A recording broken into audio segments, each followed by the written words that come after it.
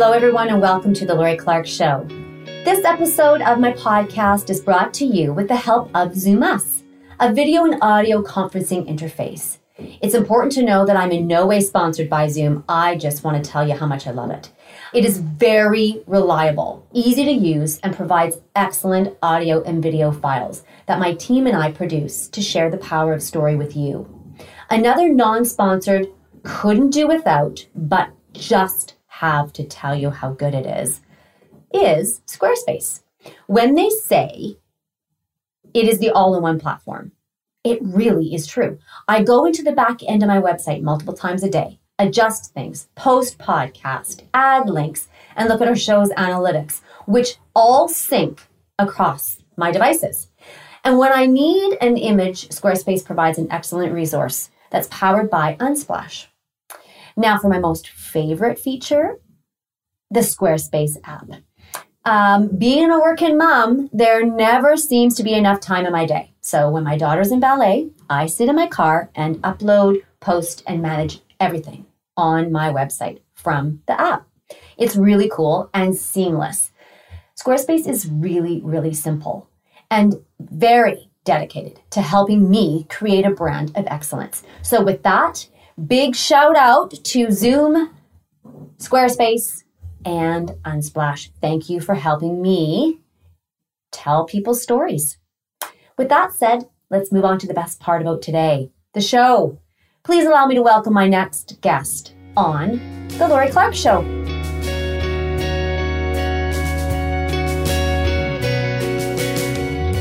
Welcome, Jeffrey. Thank you for coming today on the show. And I want to introduce you to Jeffrey Schiffer. He is the Executive Director at the Native Child and Family Services of Toronto. Thank you for coming. My pleasure. Thanks for having me. Let's just talk about your role and what you are doing with this fabulous, fabulous opportunity that you have. Yeah, for certain. So I just hit my 2-year anniversary, in fact, as the ED at Native Child and Family Services of Toronto. And we are the largest multi-service Indigenous agency that does child welfare in Canada, along with a host of other services, so supporting Indigenous children and families across the GTA. I want to dive into the meat and bones of this because I want to know what got you to where you are today. Where you started and how this all began. Sure. I mean, so I'm a Métis person. I was born in Coast Salish territory in what's today Vancouver, British Columbia. And I would say that part of my history definitely impacts where I've come to today. Part of my Indigenous history and, the history that Indigenous people have experienced. And for me, that really showed itself in my family through a documentary that the National Film Board of Canada made about my mother, Shirley Turcott, in the 1980s called To a Safer Place. It was a film that, one of my first memories, in fact, is of my mom putting me to bed in the middle of the afternoon. We were in our house, and I remember the light shining through the window and saying, "Mom, what's going on? Why are you trying to put me to bed? It's the middle of the day." And she said, "It's okay, Jeff. It's for a movie. It's just for a movie." So I remember them shooting the video when I was probably 4 or 5 years old. For those who may not know it, it's about my mother's survival, through a really challenging childhood of physical and sexual abuse at the hands of her father. Many Indigenous folk who came through the residential school system came out the other end not in a good way, right? And so she grew up in a home that was very much impacted by colonization. And so I knew growing up that she had had a hard life. I knew that she had spent some time in foster care. I knew that she had grown up in a basement. I knew that her siblings had really struggled. And, that was explained to me, obviously, in age-appropriate ways over the years. But it wasn't actually until I was in my early 20s that I actually watched To a Safer Place. I remember I was about to go to post-secondary, so I was 21. I was about to go to UBC. I had done a couple of years at Langara College trying to figure out what I wanted to do. And I was taking this nonfiction creative writing course where you were supposed to write about yourself or your family. And so I thought, well, I've never really delved into To a Safer Place. Maybe I'll watch it and write something about it. And so I watched the film. And it certainly had a profound impact on me. And in fact, I started having this reoccurring dream after I watched the film. I would be sitting downstairs in the house that I grew up on Cambie and 17th. I grew up in Mount Pleasant. And I was downstairs in the basement and sitting on a couch in front of the television, and we had these stairs that came down the patio to a glass door. And I would sort of turn over nonchalantly, and I would see this black bear just kind of walk down the stairs very casually. He'd bring up his claws and he'd slide the door open. And then as soon as he slid the patio door open, he would run in and chase me. And I'd always turn and run up the stairs to get to the second floor of the house. And he would always catch me on the stairs. He'd pin me down on the stairs and I'd wake up.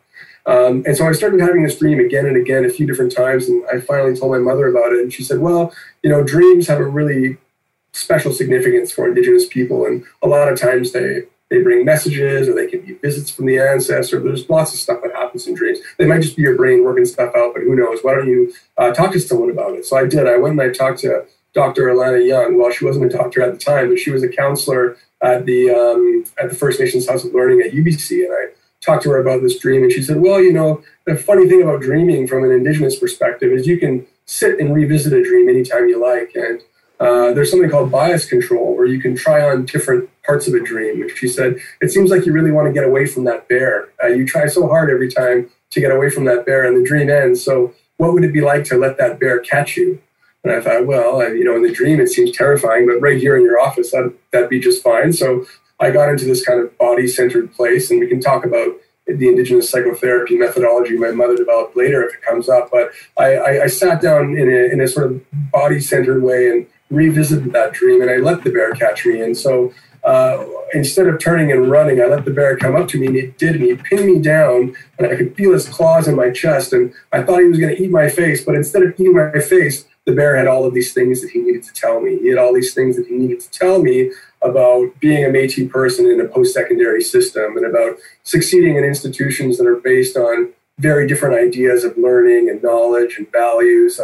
Told me things like I needed to start going to ceremony, which I had never done before. I had smudged and done certain things, but I wasn't going to the sweat lodge, which they had at UBC. And so through this dream, which I think for me was really, the catalyst of which was revisiting that film and watching that film and seeing myself and my family in it, I was able to connect to a deeper place in myself and really understand certain things that were going to be important for me in my path moving forward. All right, so we're done. No, I'm just kidding. That is profound to me in many, many ways. That is amazing, because oftentimes, Jeffrey, dreams like that are reoccurring are just traumatic. Where people they wake up in sweats, and it's just it's a plaguing thing. I mean, you're having a dream of a black bear pinning you down, and your rational mind says, this thing is going to take my head off. Like, just take my head off. And instead, the movement to a greater understanding of outside of fear. What happens outside of fear?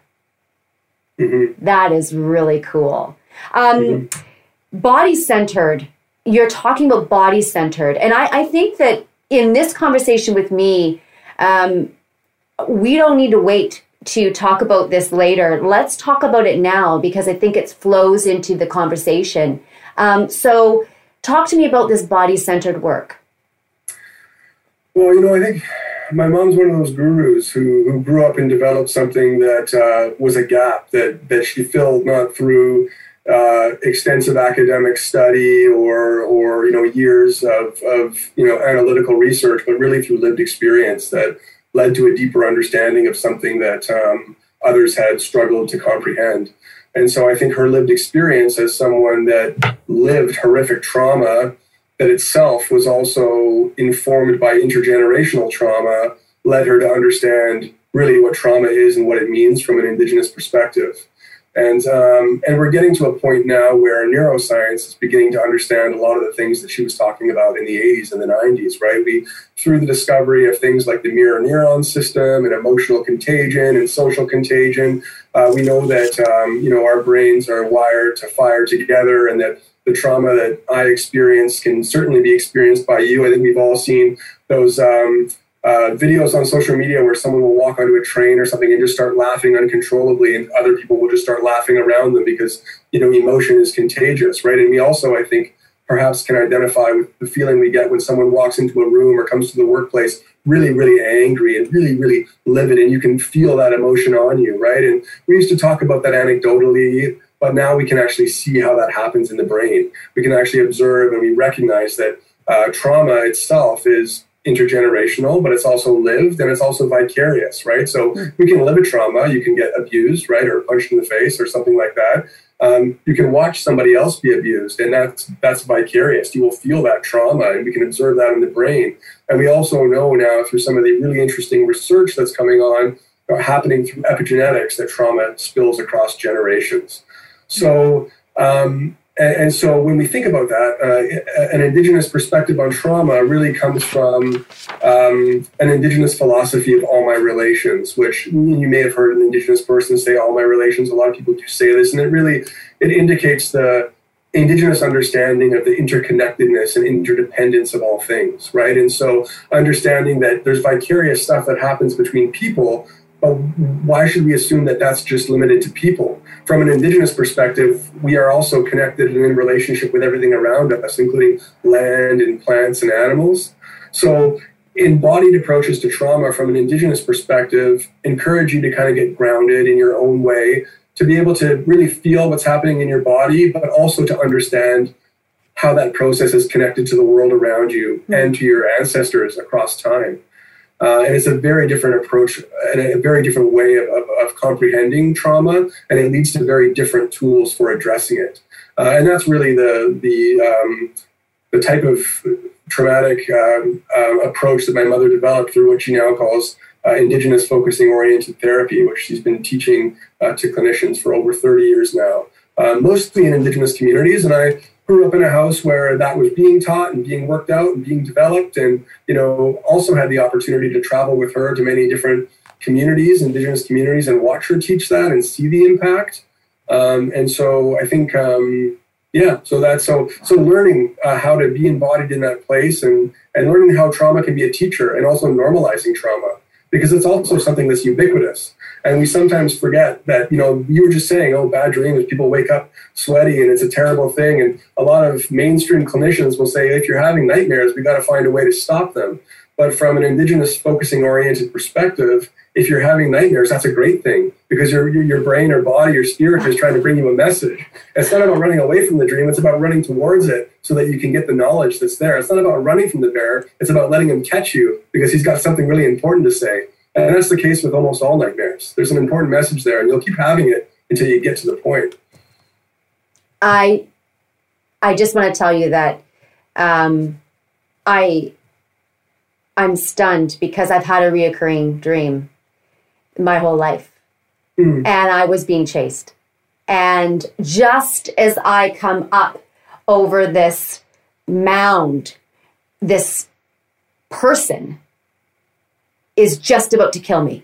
And I can feel their breath on my back because they're so close, and they never kill me.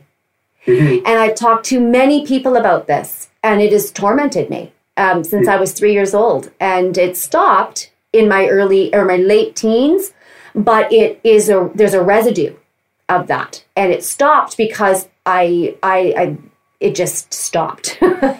Someone actually said to me, a woman said this, she told me the dream. She didn't know me. She was like a prophet. And she just said, this is going to stop. This is your dream. This is going to stop.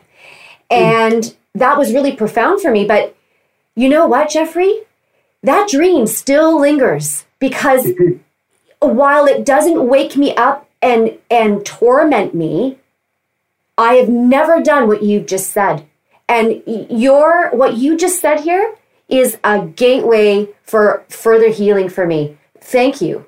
Thank you. Thank you. So then let's discuss this. So you're on the couch, you're or the chair, and you're having this dream, and you reframe the message of this dream, and the bear tells you all of these things and says, look, this is what your life, like what I need you to learn. And then what do you do with that?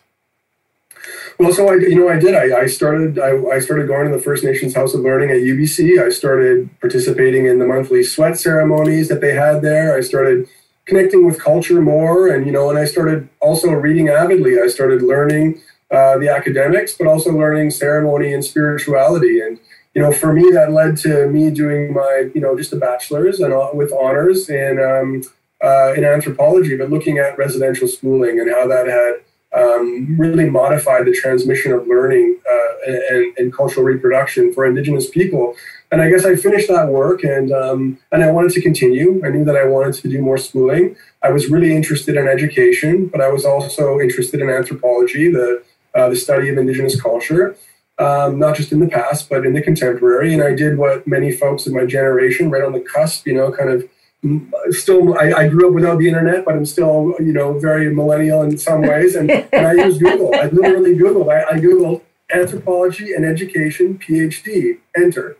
And what came up were really the only 3 programs at that time in North America where you could get a combined PhD in anthropology and education. And one of them was at the Teachers College at Columbia University in New York. So I threw my hat in the ring. I said, well, I don't know. I never really thought about New York or going to Columbia, but it was a joint program. I just finished a BA, and this was a program that would allow me to do my master's and my PhD together to continue to pursue what I was interested in. And I was very fortunate to be accepted. And so moved to New York City to continue living and learning about Indigenous culture and how I could apply it to my own life, but also more deeply to people around me, right? Because I had been through my own family history and through the things that I had seen at that time, visiting different Indigenous communities, I was acutely aware of how deeply wounded our country is, right? And this is before, before the Truth and Reconciliation Commission. This is right around the time of RCAP, the Royal Commission on Aboriginal Peoples, where Canada was starting to recognize that many generations of Canadians had grown up with no understanding of the history of colonization or residential schooling. And, we just talked about how trauma is vicarious, right? We spend so much time in Canada thinking about the trauma of Indigenous people without ever asking the question of how traumatized the people are who perpetuated that. Do you know what I mean? I do. Because the whole country is traumatized. And that's also what I mean about normalizing trauma. Because when you think about a country that was born through colonization, that was born through this moral superiority complex that said that folks who had arrived here to a land that wasn't being used by Indigenous people, they could just take that land and knew better based on their religion and science and other things, that has continued to impact all Canadians across the generations. And so I wanted to be part of the solution. I didn't know what that was at that time or what that would look like for me, but I knew that I wanted to get involved in that. I knew that I was connected to it through my personal history. I knew that I could see and walk around in the world and understand and feel how it impacted people, and I was driven to do something about it. Yeah. Wow. And so you developed some programs too, right? I did. So I went away to New York for a couple of years, and I did some schooling. I actually did my master's in Guatemala. I wanted to have the traditional, anthropological experience. I lived in a little Maya village in the lowland jungles of Guatemala, learning about land rights and things like that. And when it came to do the research for my PhD, I wanted to come back to Canada. I wanted to study decolonization. I wanted to think about what I could do, and I've always worked throughout my studies. And when I came back, I did a year of research at Vancouver Aboriginal Child and Family Services Society for my PhD, and I started working for them afterwards while I was writing it. And one of the best things that I've ever done is the co-development of the culturally relevant urban wellness program at UBC Farm. Yeah. And that program is still running today, and it's a program that brings Aboriginal youth in care together with newcomer youth to spend about 8 months outside on the UBC farm on weekends, connecting to land for wellness and learning about Indigenous medicines and Really, it's about trauma-informed land-based practice, which again goes back to that same Indigenous understanding that really to get through trauma, it's not about sitting on a couch across from someone and talking it out. It's about connecting to each other and the world around you. And these kids, the transformation that I saw from just bringing kids outside and teaching them how to grow medicines and sitting outside and connecting to land. I remember sitting with a group of elders on Musqueam First Nation and saying, because we wanted to develop a program there, I wasn't going to do it without talking to them. It's their traditional territory. And I said, I want to develop a program to support kids in care. And a lot of the research right now is saying that we should focus on concrete skills. So we're going to teach them financial literacy and nutrition and resume writing and gardening and food sovereignty. And they turned to me and they said, well, that's all great, Jeff, but you can give a kid as many concrete skills as you like, but they're not going to be able to implement them in a sustainable way if they don't feel good about themselves. So they said, why don't you start with just connecting to land as a way to support young people who are struggling to feel good about who they are and developing some good relationships and connections. And, one of the most powerful things that my mom told me is that when she was growing up, she didn't really have parents that cared for her or that demonstrated love in any way. But she said that she always felt that she was loved by the land. She always felt like she had a connection to land around her. And, she always says to people who struggle or have a chip on their shoulders or feel bad about not having parents, it's great to have parents, but it doesn't matter because any of us can be raised by a blade of grass. And I think there's something really powerful in that commentary. There's something really powerful about that sentiment. And I definitely saw it play out at the UBC farm. Well, and I can see how, for me, land is very important and earth and the connection to nature around us. And it's something that I have grown to realize the level of importance in my life.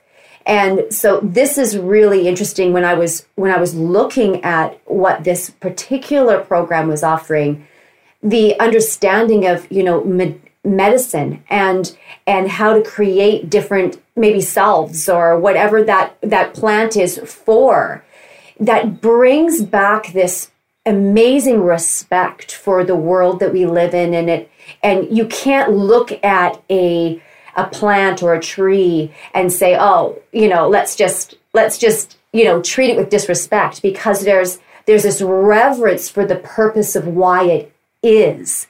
And I think the greater teaching that and skill is the presence of uncertainty that dwells within nature, where the tree doesn't ask. The tree doesn't ever ask, why am I here?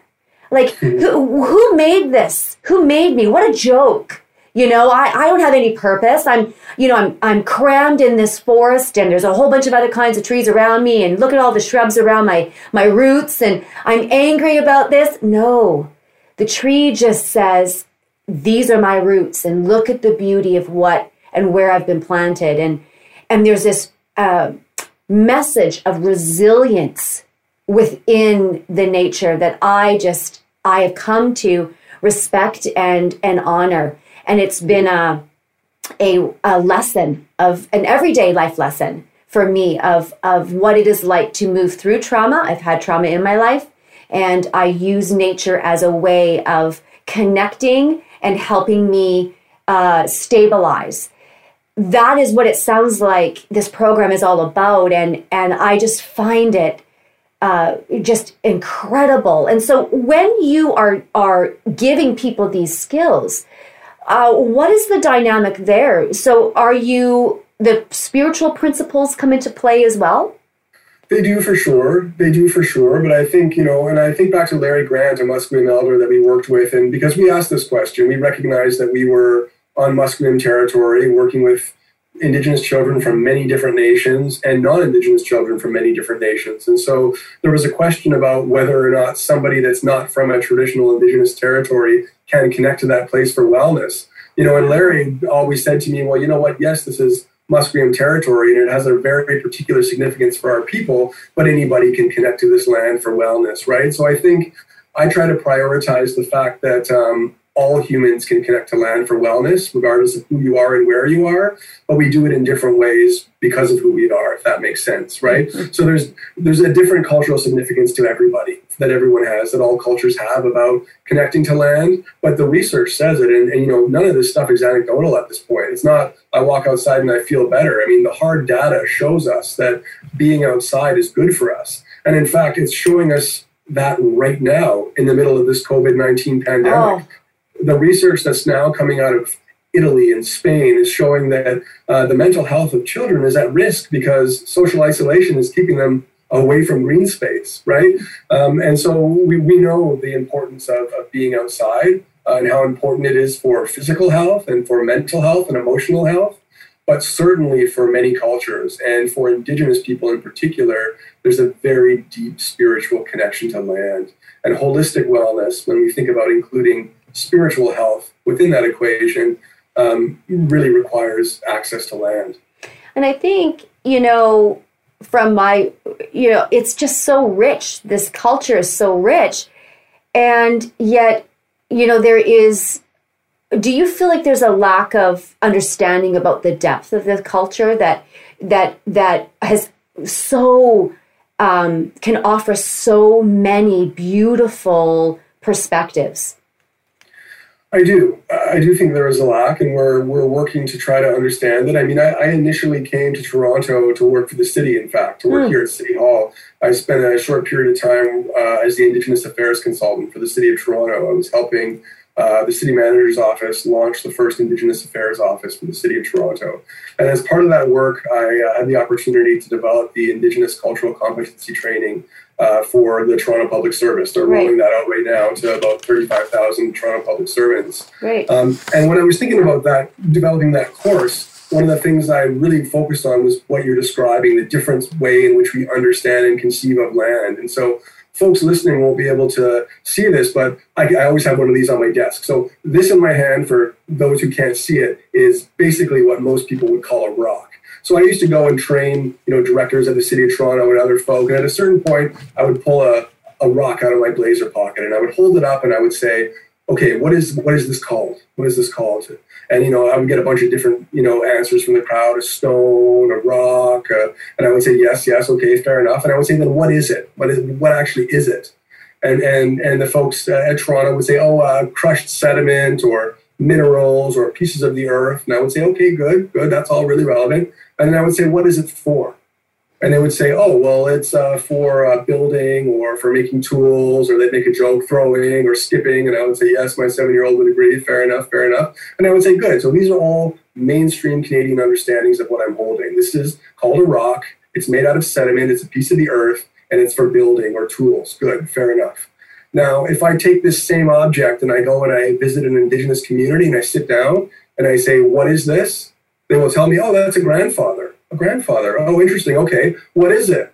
Oh, well, that's one of your oldest relatives. Huh, that's interesting. What's it for?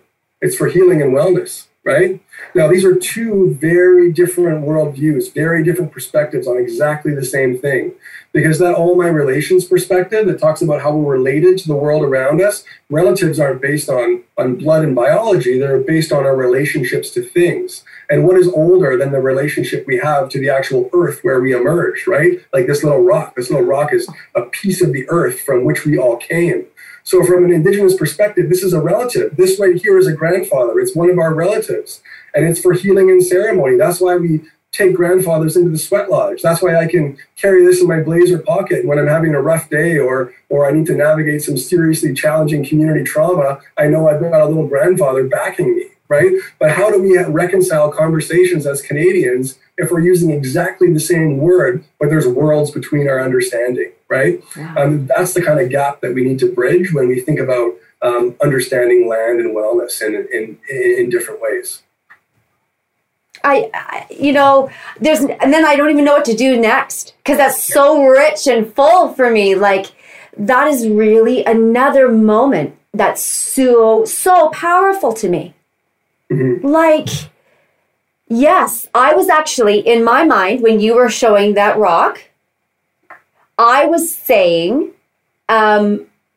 I knew I wasn't thinking where you were going to go with it, but you're saying, what is this? And you're saying, okay, some people would say, you can throw it, you can do it. And I immediately thought, that's the soul of the world.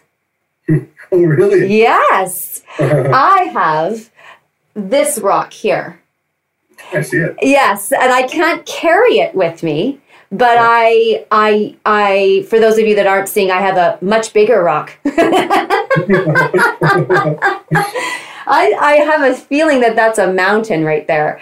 It is just, but I understand the power of that. And it's just interesting to me that some of the ways that I have been interpreting life, they're the same that you're saying, but just a little bit different. I wouldn't take a rock as wellness. I would take it as more of healing. And it's just profound that I see where I'm missing things. I see where my gap is. And today, the purpose of our conversation is really becoming clear to me. You are here as this amazing guest to show a perspective that can fill in and bridge a gap that is, I did not know existed for me. Thank you. Thank you for that.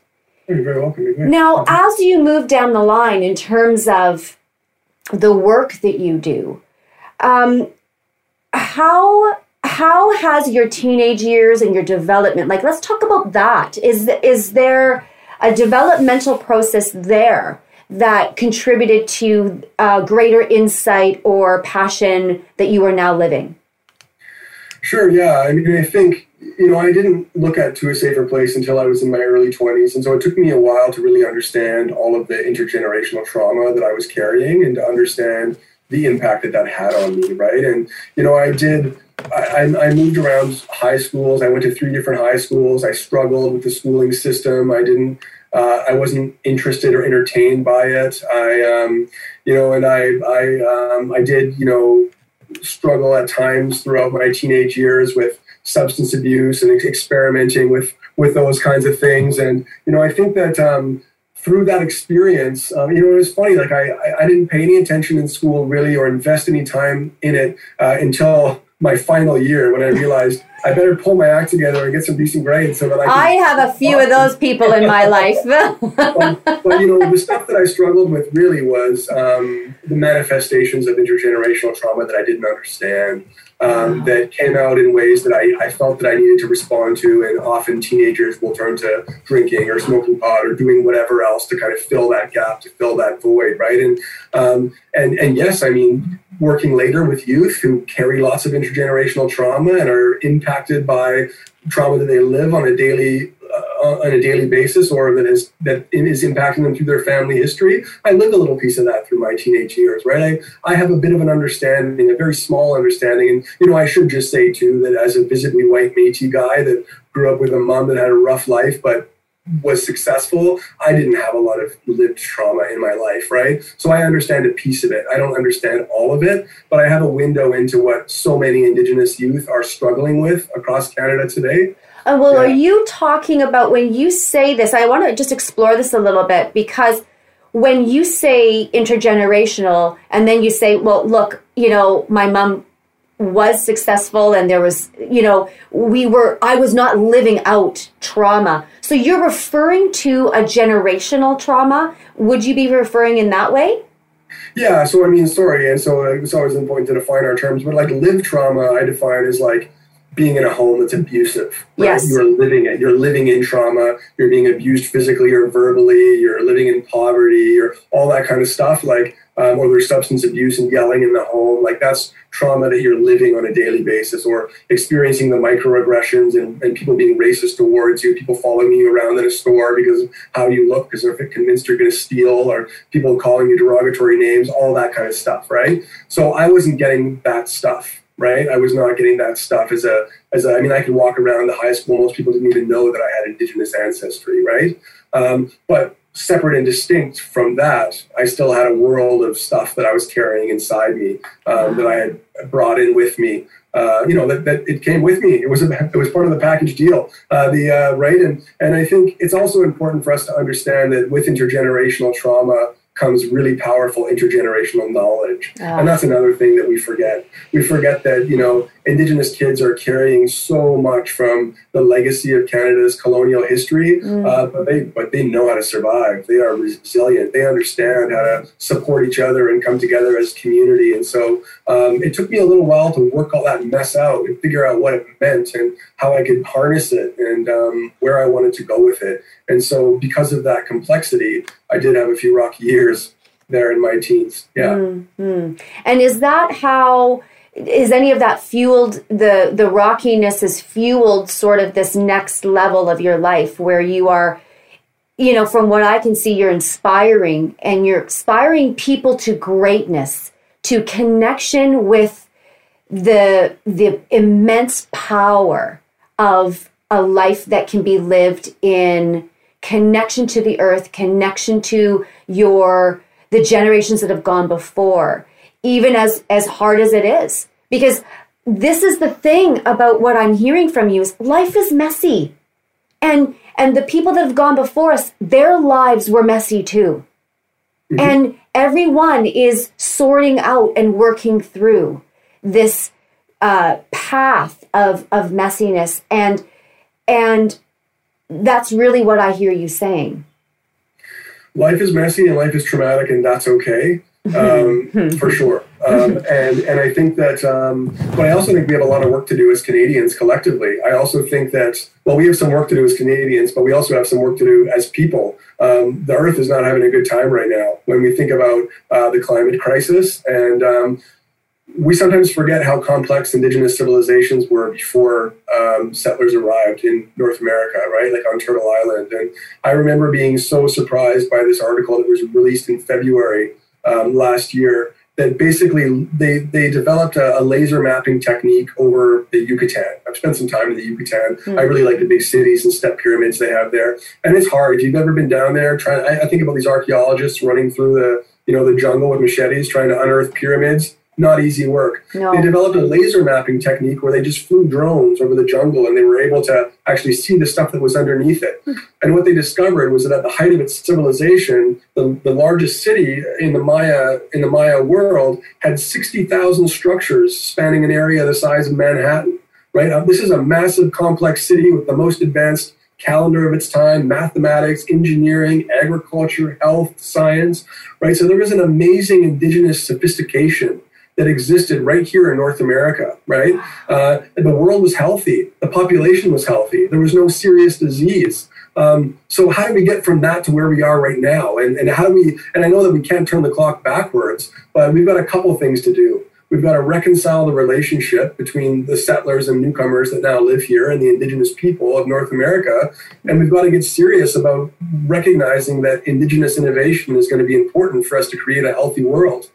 And I don't know how we can do that when so many Indigenous children are still being removed from their families and bounced through the foster care system, right? So again, no matter how many times I tried to escape child welfare, I kept getting pulled back to it, right? And I don't know what that is or why that is. I just had my 2-year performance appraisal with my board of directors, and the president of my board said to me, it was interesting, she said, I can't figure out, because they had looked for a new ED for years, and I just kind of happenstance came to Toronto and fell into it. It's an interesting story, and they were saying it really seems like you're supposed to be here, and we don't know why that is or what's going on.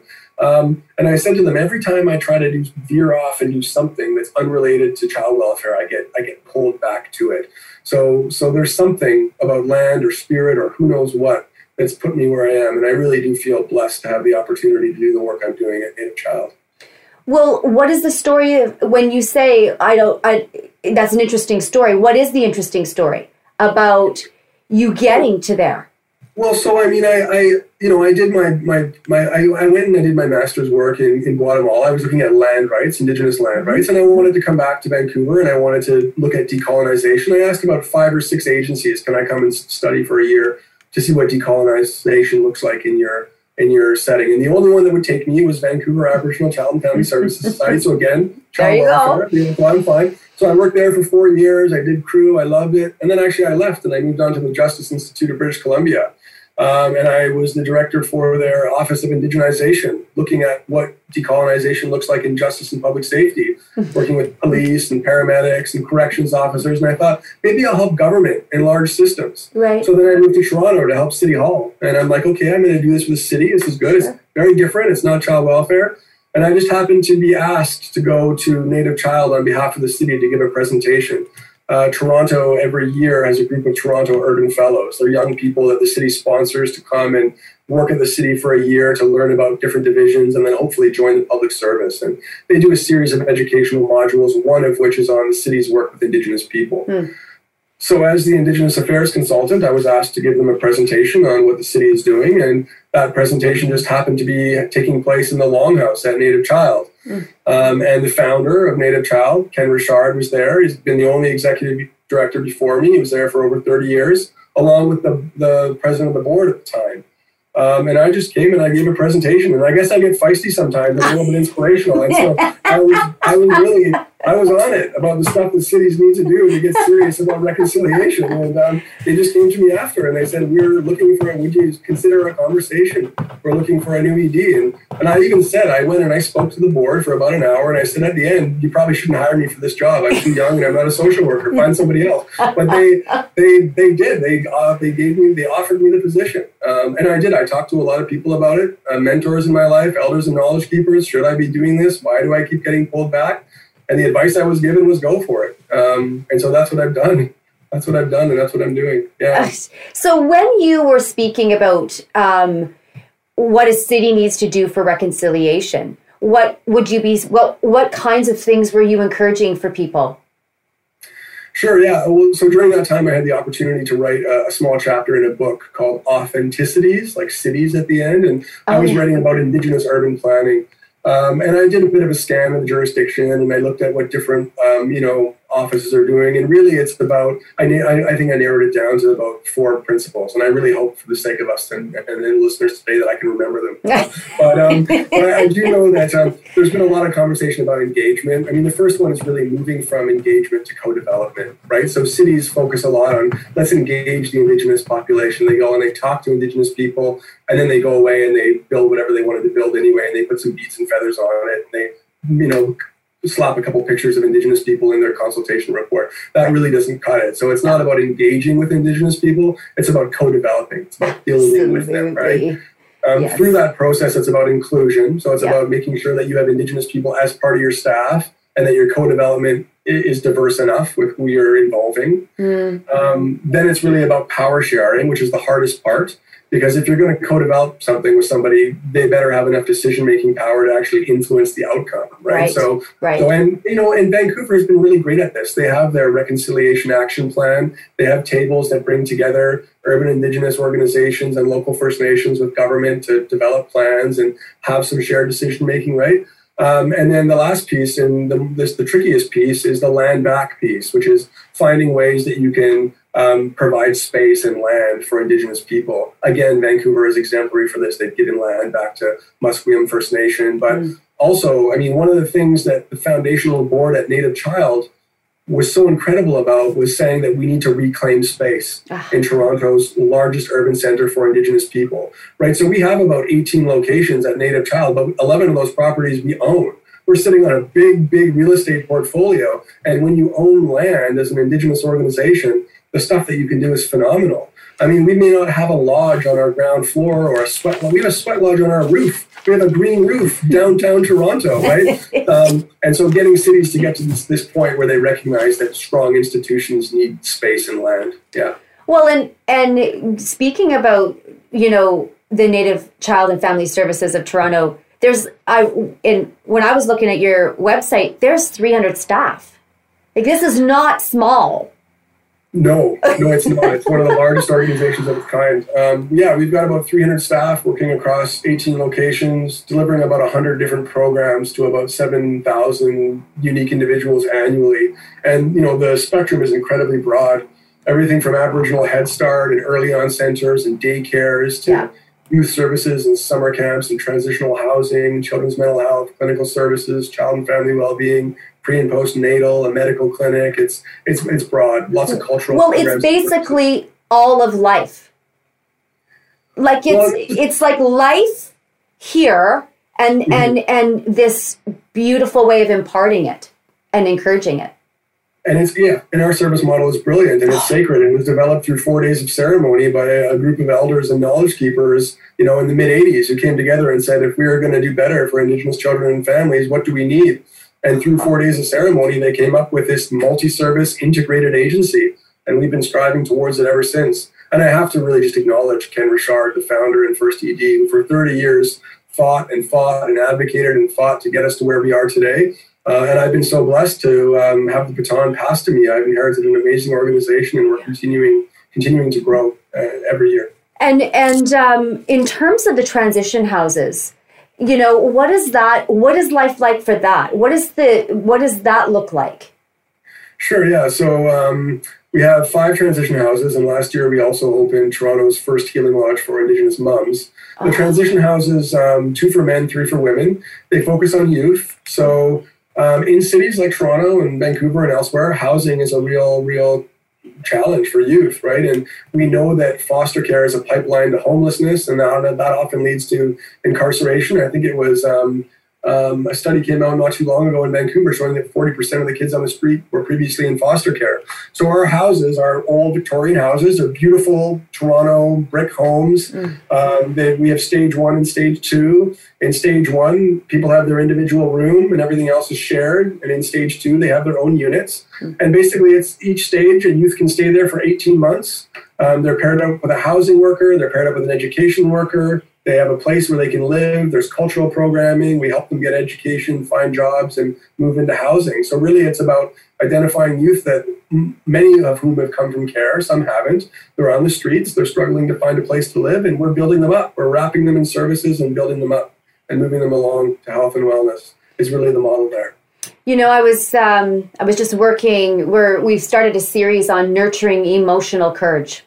And so we're talking about leaning in to the uncomfortability of the power of an emotion when you're feeling it, and how to, move in and go through the middle of it, because, so often we want to walk away or run away. And as we were having this discussion, Trish Wagner, she is a teacher at a local high school, and she's just received her master's in counseling, and just lovely woman, and very well informed, and 30 years of teaching experience has brought her to teach psychology to 10, 11, and 12, grade 10 and 11 and 12, and what she's discovered is through this conversation about the power of talking, the power of saying, it's not about me teaching you. It's about what you're feeling in the time. How does this work for you? And it sounds like that is really what this program in the Transition House is saying, this doesn't work. So let's see what is going to work for you. You are introducing people to courage, to what it is to be resilient, and to do it with a level of and a capacity of that self-introspection and self-sufficiency that is so interesting to me. It's really cool. Certainly, yeah. We've got to meet people where they're at, for sure. Well, yeah. And I think that's we were talking in that interview about self-compassion and this way of which we tend to we don't talk to ourselves in the way that I'm talking to you, like where there's empowerment and this, collective, yes, this is good. You are good, Jeffrey. Like what you are offering to the world here is amazing. We tend to not talk to ourselves that way. We talk to ourselves like, oh, you can't do this. You're a failure. Look what you did over there. And there's this disempowerment. And I just so appreciate the message and the groundwork that this is creating for people to live a successful life.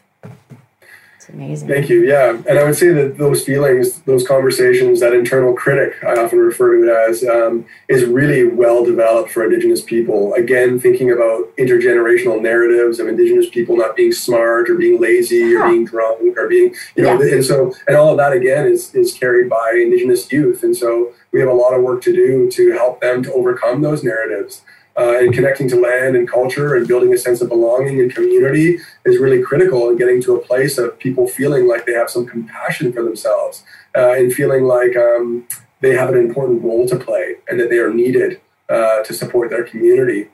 And so that's definitely part of the work that we do at Native Child. Well, and it's also, they serve as the rock that you so lovely, you're great in holding it up and saying, look at this rock, and they serve a pathway to connect to those who have gone before, the ancestors, and to people who have been wounded. They are that self. They are that healer. It's the work that your mother has done. It's the work that you're doing, and it's what you're bringing down. This you talk about intergenerational. You know, as I watched the documentary with your mom, I was amazed at how she spoke. You know, just this confidence and self-empowerment that she was not raised with that. That was not what it was. She said, in the documentary, there was an interview with the neighbors, and they had said, she said, well, what did I look like? And they said, grubby. And I watched her kind of like, she kind of went like this. And then she said, we were grubby because we did not have laundry service. We were grubby because we weren't allowed to shower and to bathe. We didn't have a spark because we were not loved. She turned the tide for this generation and the intergenerational trauma from her family line. Yeah. And in turn, you've done it as well. Thank you. Yeah. No, I mean, so many kids in previous generations didn't have a spark. I want to make sure all the ones today are on fire. You know what I mean? And we have got to, it's incumbent upon all of us to do that. And she certainly did a phenomenal job giving me love and support. And that's what we're trying to do at Native Child for so many kids that are also struggling. How does this connection with your mom and the work that she's done play now in your life with the Native Child and family? I mean, I definitely think that what I've learned from her about trauma and taking an Indigenous approach to it is incredibly valuable. I would say that probably about 10 years ago, give or take a few years, she recognized that Aboriginal focusing oriented therapy, as it was called at the time, was a clinical program meant for clinicians, right? And not everybody wants to be a clinician, and not everybody has the time to spend a year on a clinical program. Right. And I was working in social work at the time, and I said, Mom, regular frontline social workers need this stuff too, but none of them have the money or the time to do a year-long clinical program. Right. So she developed something called Indigenous Tools for Living, which is a small 3-day course, 3 or 5-day course that breaks down a lot of the really important skills, but none of the clinical stuff, just practical, concrete skills to support people who work with trauma to be able to navigate it. And so I think that I've taught that course with her. I've taught that course with other instructors, to educators, social workers, police, people in victim services. So when I think about, I use the tools. I use those tools on a daily basis. I think that the upbringing that I had, being able to understand her vision and understanding of trauma, being able to travel to different Indigenous communities and see the impact that colonial history has had, and then to be able to learn from her some concrete tools, all of that strengthens me. And in fact, strengthens staff at our agency, because some of those really concrete tools I've started sharing with folks. I remember being a local director of child welfare is hard, right? Being an Indigenous person working in child welfare is really, really heavy, because everywhere that Indigenous organizations have emerged. I mean, during the 70s and 80s, Indigenous people were rising up and saying, we need Indigenous control of child welfare. There were, if you remember, in 74, there was a caravan from Vancouver all the way to Ottawa with Indigenous people protesting the 60s scoop, the fact that Residential schooling had waned, but really it's essentially been replaced by child welfare, and the same stuff was going on. And so, but at the same time, Indigenous agencies like mine have emerged to be the Indigenous response to the problem of mainstream child welfare, but are still very much, and in many circumstances, perceived as the bad guys, perceived as perpetuating a colonial system, right? Because we still have to work within legislation, right? So it is such a difficult task. You're trying to be strength-based and holistic and grounded in Indigenous values and cultures, while at the same time working within structures of legislation and compliance that are built from an entirely different world system and worldview that in many cases disable or create barriers for the work that you're trying to do. And this comes out in anger and trauma. And I remember my second week on the job, good God that I start out with a lot of fun. Native Child's first big protest, a group of people in front of our downtown location protesting that we were perpetuating genocide and stealing babies and doing all the stuff that the data shows that we're not doing. But these women were mad for good reason. These women were mad because of the intergenerational impact on their community. And we called in the big guns. We called in Big Bob Watts, who worked on the Truth and Reconciliation Commission. We called in crisis communicators, this and that, and nobody could get this group to disband. And finally, after I was so green, I was so new on the job, and finally something just snapped in me, and I said, that's it, forget it, and I went down myself, which I had been advised not to do because, Facebook Live cameras out there and this and that, but I thought, forget it. So I'm like, nobody can do this, I'm going to do this, I'm doing it. Wow. So I went down and I talked to these people, and they were getting progressively, and I kind of explained things and kept my cool and was using all the tools that I learned from my mom about deflecting trauma and protecting my center and being strong. Sure. And this one guy was just getting so agitated. He had a tough go. He was getting so agitated in front of me, and I thought, oh, he's getting really bad. I got to the point where I'm like, I'm pretty sure this guy's going to just punch me. He's going to lay me right out, and I guess that's what's going to happen. But then I got this other just thing popped up in my mind, and I remembered that always in my blazer pocket, I have a grandfather. And I reached into my pocket, I pulled out my rock, I held it right in front of his face, and I said, this is a grandfather. This is for healing and wellness. I want you to have this. And everything stopped. He looked at me, he grabbed the rock, and he started crying, and he hugged me. And I hugged this guy for probably 5 minutes while he just wept and wept and wept. All of the stuff that he had been carrying, it just got all over me. And it was fine. It was like fine to take it on. Like every now and then you got to take a hit from the team. So cry on me, buddy. Just do it, right? Yeah. And it de-escalated the entire situation, and they all left. They all left, right? After that, they were good to go, right? And it was no amount of talking were going to get these guys to move. There was nothing else that we could have done. But I met them in a way that clearly demonstrated the core of what we do at Native Child, the values and the worldview on which our agency is built. And I think that is a very concrete example of how the teaching and support that I've received from my mom, but also many other Indigenous elders and knowledge keepers throughout the years, really impacts the work that I do at Native Child. Well, and it's that rock that's, bouncing in your pocket going, just grab a hold of this. Yeah, it's the grandfather saying, come on, buddy.